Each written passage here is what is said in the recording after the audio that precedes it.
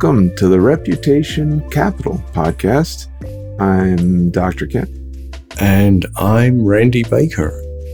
And on our Reputation Capital podcast, we seek guests who are interesting and challenging and may have a different slant on how business should be run. A slant, a bent, an idea, a notion, what's another word for that? Oh, a thought, Now that's very thought-provoking, Kent. It is. Yeah. So it's captivating, in fact. And so today we talked to the founder of a cool little company, Captivate.ai. It's all about, captivating people. And Justin, surprisingly, is all about, well, you'll just have to listen in. Justin Nassiri, awesome interview. Yeah, that's about it. Let's go straight there and listen to him. So Justin, so nice to see you again. I have to dive in. What we were talking about before the show was we were geeking out about lighting and about cameras and microphones. Tell the folks who are listening here, what's the best setup for their Zoom camera and mic and all that? What do you think? What should people be going towards? You know, I think the first thing that comes to mind, I'm just a big fan of real backgrounds. I'm looking at you, Kent and Randy, and I feel like it's a way to show your personality. Kent's got these great guitars in the background and books, and Randy's got this amazing artwork. And I always hate it when I see people with virtual backgrounds, even if it's meticulously done with branding. So I feel like we're living in that age where no matter what office you're in, it is a set. And so investing the time to showcase a little bit of your personality and your values through your set piece. And then, I feel like as someone who's done 400 podcast episodes on my own, the first 50 that I did was with that blue snowball that's like $30 on Amazon. And I always think of there is a great Onion article that says, man monetizes podcast by selling his podcast equipment. And I always think of that where I'm like, so many people get so excited about podcasts, which is great to see. But I'm a big fan on both product development as well as with Zoom. Keep the investment as low as possible. And I did the first 50 with that blue snowball. So I've got a Heil PR40 now. I've got a great Logitech webcam. And we were talking about I'm going to be switching over to a DSLR camera for my video. But I feel like you don't need to do that until you've really proven out that Zoom or podcasting or whatever is something that's going to move the needle for you as a business. Yeah, make it look cool. I feel now that you've described our backgrounds, I have to say, so your background is pretty neat. We've got some military medals and we've got the national parks and then a number of other things. Describe all the things in your background. Yeah, after being out of the military for 15 years, I finally got a shadow box to kind of display my medals, and it's kind of a cool piece of my history being on submarines. And then my mother-in-law, a couple Christmases ago, got me this puzzle that was the national parks. I love the national parks. It was a lot of fun to put it together, but I just, at the end of it, ended up framing it and put that up. And then I've got this little 2-inch tall little figurine of Fred Rogers from Mr. Rogers. And I watched a documentary about him a few years ago before the really popular documentary and the Tom Hanks movie. And I just feel like Fred Rogers is my role model for someone who lives their values, who is very strong and yet kind. And then I've got a couple of plants that have some outdoor scenery on them. So I have to go deep on that. I'm Mr. Rogers obsessed. And when the craze happened, there was a great podcast series about Mr. Rogers that came out. And so I went even deeper, and then I started reading books and this and that. Really remarkable individual who came from a rich family, wealthy family, and wasn't just a philanthropist. He used his life and the philanthropy to direct philanthropists in the right direction, to build out PBS, to build out programming for kids that actually cares for them, to talk about racial issues. Yep. So go a little deeper on Mr. Rogers. That's interesting. And, I think there's so many things to appreciate, but I think two of the things that stand out for me is I admire him as an innovator, as someone who at the time what he was doing was really radical. And I think one of the documentaries does a great job of showing when racial integration was occurring, I believe in the 60s. And, there was that horrific scene of a white man coming out and pouring bleach in the pool that Black people were in. And the very next episode is him with one of the Black actors and them both putting their feet in a kiddie pool. And it was just like so cutting edge at the time. And as an entrepreneur, I really admire other innovators, and he was just way ahead of his time there. And then the second piece that stood out to me was I admire that he kept things simple. And by that, I mean, like, it seems like the foundation that drove him from the start is, I love you just the way you are. You are special just the way you are. And that theme continues now, 30, 40, 50 years later. It's like the through thread that is powerful. And one last thing I'll say is that as an entrepreneur, I often get distracted trying to do too much. And he's just a great reminder of, like, always keep your mission simple, always keep your foundation simple and build from that. Absolutely.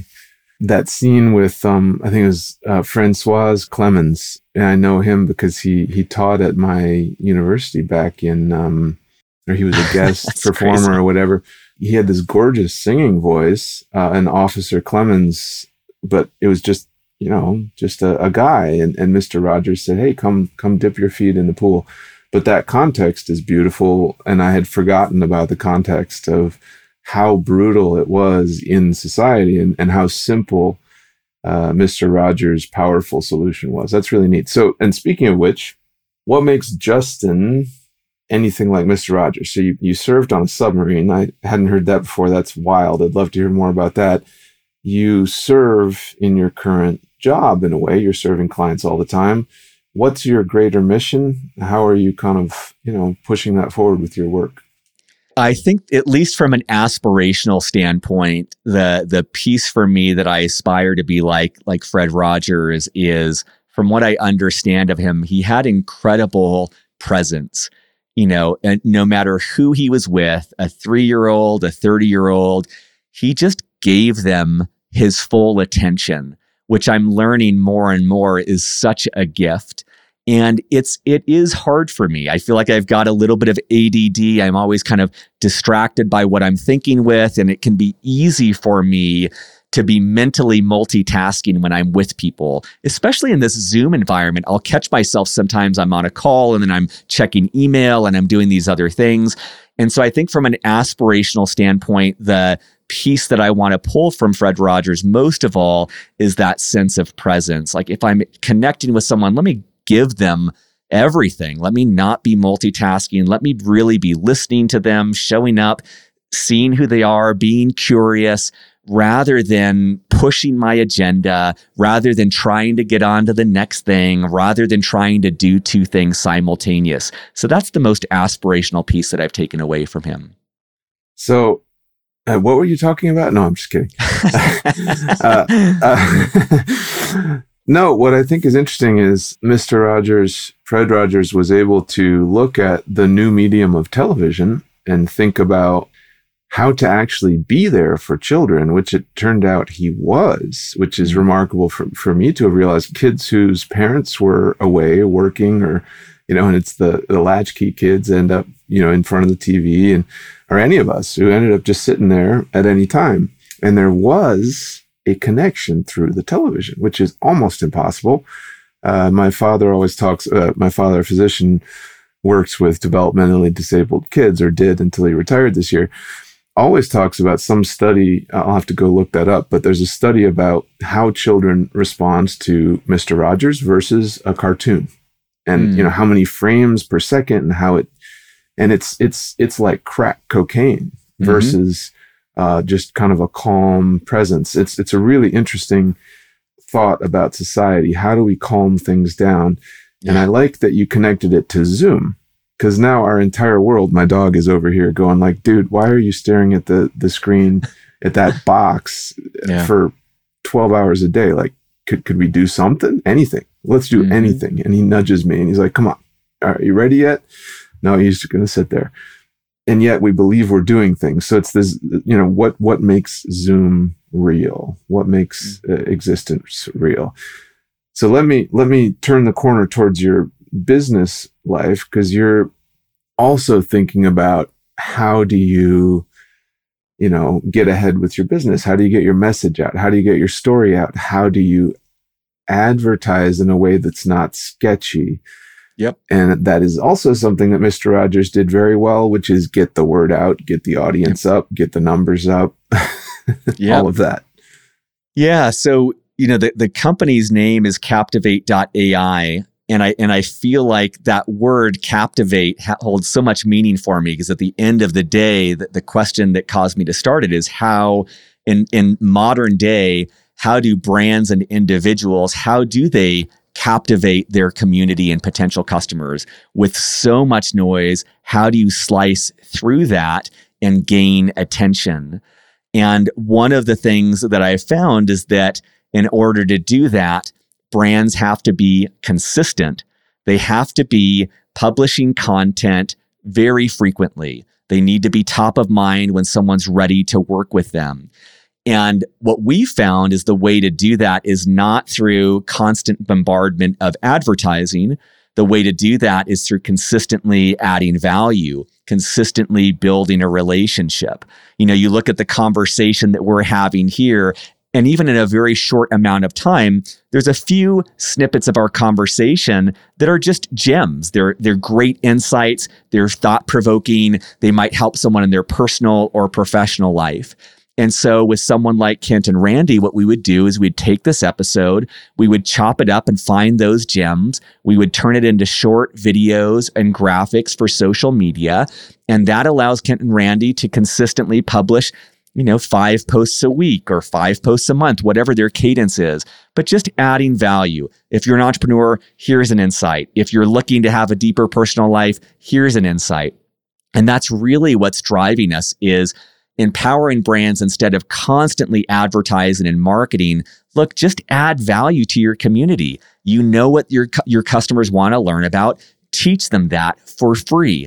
And over time, you can build up a relationship. And when the customer is ready to work with someone, you'll be top of mind and you have a greater probability that they'll work with you.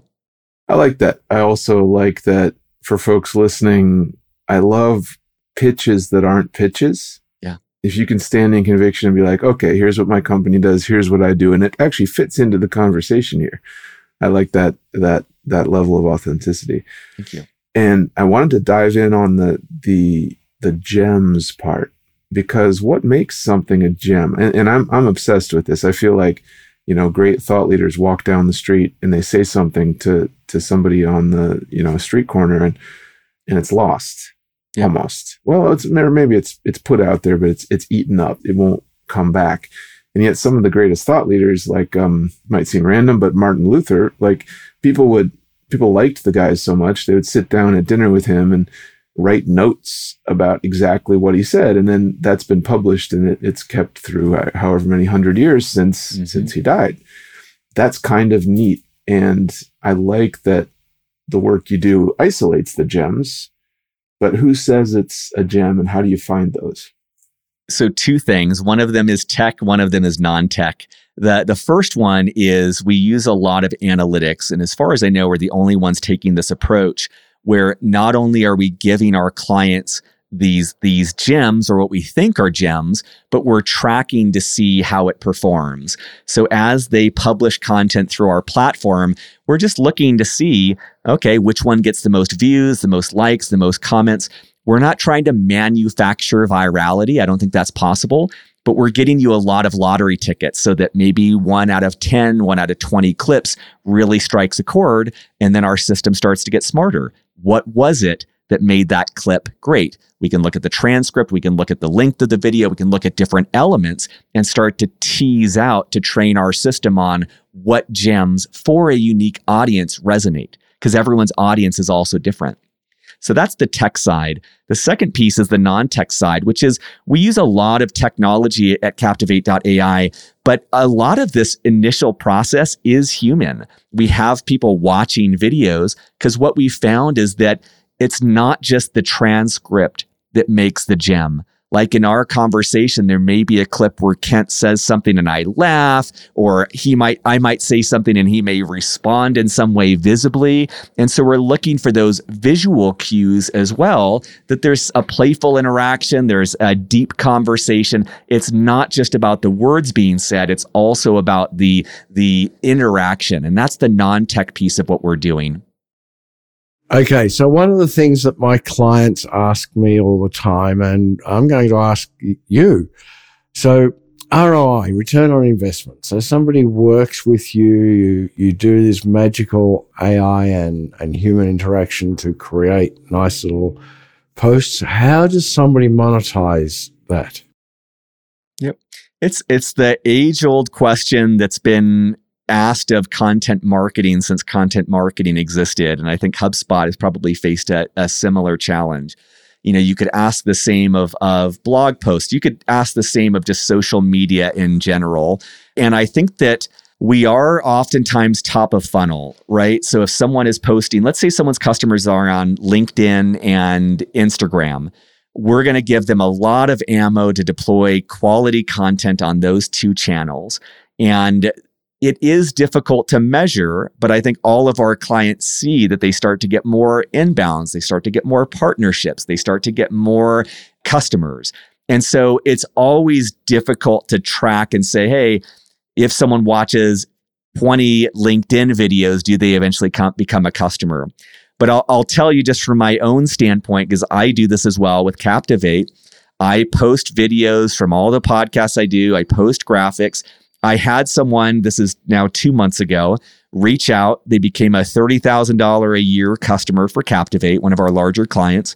This person never once liked a video. He never once commented on a video, but he reached out. He sent me an email on LinkedIn and said, hey, I've been watching your stuff. I really want to do this. Let's work together.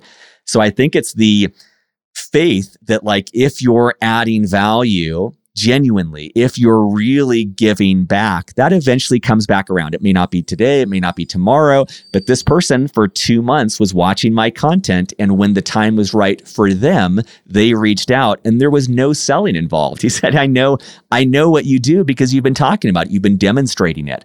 So I know that's a soft answer, but I would argue that content marketing in general faces this challenge. And I think there's a lot of great companies trying to close the loop on attribution, but I think we still have a long way to go there just as an industry. Okay, that's really good. Thank you for that, Justin. We hear very often about people who are chasing likes and smiley faces and emojis, and none of that actually indicates the success of the content. And you've just given a really good example of somebody who wouldn't comment or put a thumbs up or smiley faces, and yet was into the content and became a client. And I think that's the way we have to think about content marketing. So, Justin, how can people find you, and what sort of person would you absolutely love to be talking to today? So they can find me at Captivate.ai. If you fill out a demo request, that still gets to me directly, or my email is justin@Captivate.ai. Honestly, so I'll give you two answers to that. First of all, I love connecting with people, even if it's not a good fit for Captivate, because I learn on every call about marketing. I learn more about industries, size of companies. There's always a lot of good that comes from me. So that's just a catch-all to say, if you're listening to this, I'd love to connect with you. In general, we tend to work best right now with companies that have about 20 to 100 employees, because generally that size of company has a marketing team to deploy this on multiple social channels. They have the infrastructure to get this going. That said, we do have a self-service plan where we're experimenting with much smaller companies. I love the solopreneurs. I love the people who are willing to hustle. And so oftentimes we can be a really big help to, less than 10-person companies as well. So it goes back to my first point of if what I'm saying sounds interesting, I'd love to have a conversation. And if I can't help you, I'll try to point you to someone who can. So I appreciate chatting with you, Justin. Really amazing insights, and especially all the stuff about Mr. Rogers and so forth. And also, I just want to tie things back and say, it sounds like the name of your company, which, people should do a deep dive on dictionary definitions, but it's all about charming and take prisoner, but by charm or beauty or good things. So I love the idea of captivate, and this was a captivating conversation. Thank you. I love that observation too. That's a great, I'm going to end up using that on a sales pitch. So thank you for that. All right. Take care. Thanks for talking to us.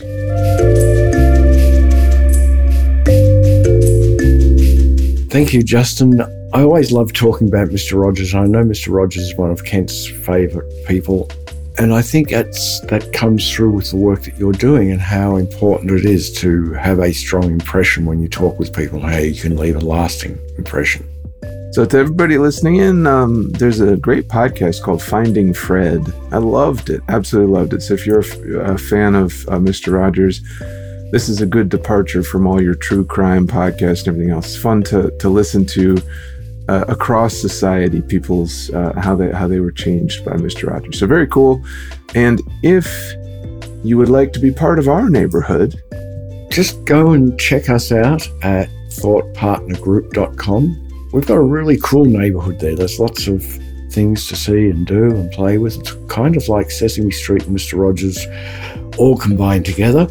But don't miss that little button at the top right-hand corner where you can click on that and you can do a free assessment, find out a little bit about yourselves, and we'll take a look at that. We'll give you some responses and send it straight back to you. Yeah, it's kind of like that thing we were talking about in the interview, where we put our feet in the water together and kind of hang out and talk about life and work and all those things. So if you do like hanging out and getting your toes a little bit wet, come on back. So Kent, are you sitting in front of a fake or a real background? Our listeners can't tell, but I can. What is fake? What is real? Oh, these are the big questions of our time.